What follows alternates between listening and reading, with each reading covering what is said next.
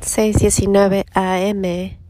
en martes 22 de noviembre del 2022 en la ciudad de San Leandro, California. Son las horas de dormir para mí. Usualmente me despierto a las 7, 8 de la mañana.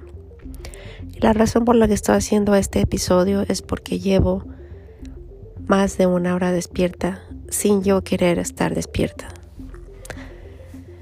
Y eso me irrita y me pone de mal humor.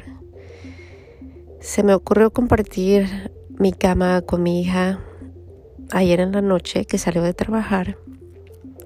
Ella tiene la terrible manía de tener 5, 6, a veces hasta 7 alarmas. Y bueno, como ya la conozco, tengo 25 años conviviendo con ella.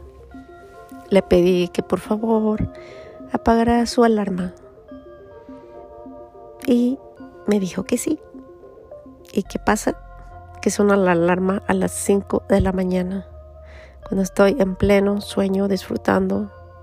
Tomar en consideración que nos fuimos a dormir casi a las 12 de la noche, porque ella sale a las 10:30 de la noche, y en lo que llega del trabajo y en lo que platicamos, total que solamente he dormido como 4 o 5 horas.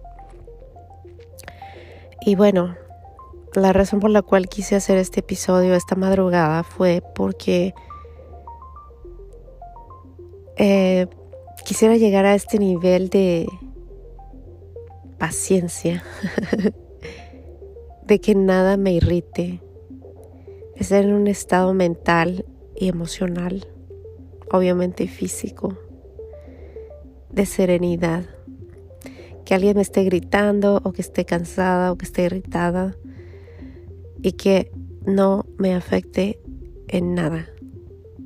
Yo conozco gente que puede hablar con una serenidad tremenda, que yo levanto la voz o X y la contestación siempre es en el mismo tono de voz, lento, con amor, con ternura,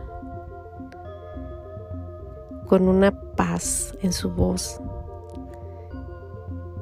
Y me pregunto cuánto me va a tomar llegar a este nivel.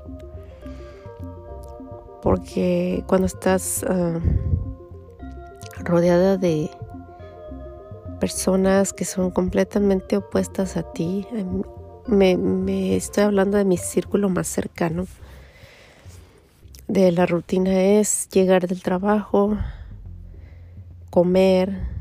Cuando me refiero a llegar del trabajo es que llegan irritados, cansados, fastidiados, a veces hasta de mal humor. Luego cenamos bastante, luego el postre, el café. ¿Y qué hacemos después de esto? No como otras culturas que se levantan haciendo ejercicio, a mediodía hacen ejercicio y en la noche hacen ejercicio hablando exclusivamente de caminar más de una hora. El círculo de que yo me rodeo es no, después de comer 3 horas a ver la tele, sentados. Y usualmente la programación es cosas violentas, peleas, matanzas.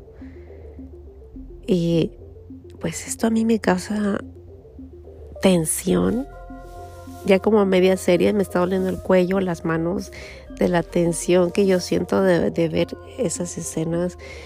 Y me pregunto cuántas miles, quizás millones de familias tienen esa rutina. Y con esa rutina viene el sobrepeso, el exceso de comida, la irritabilidad, cansancio. Y como estás tratando de mantenerte despierto en tus horas laborales, pues también comer azúcar, café, bebidas energéticas. Y es como un constante,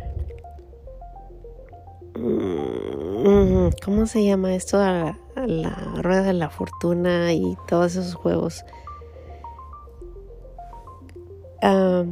Estar así como siempre tensa, siempre cansada, irritada,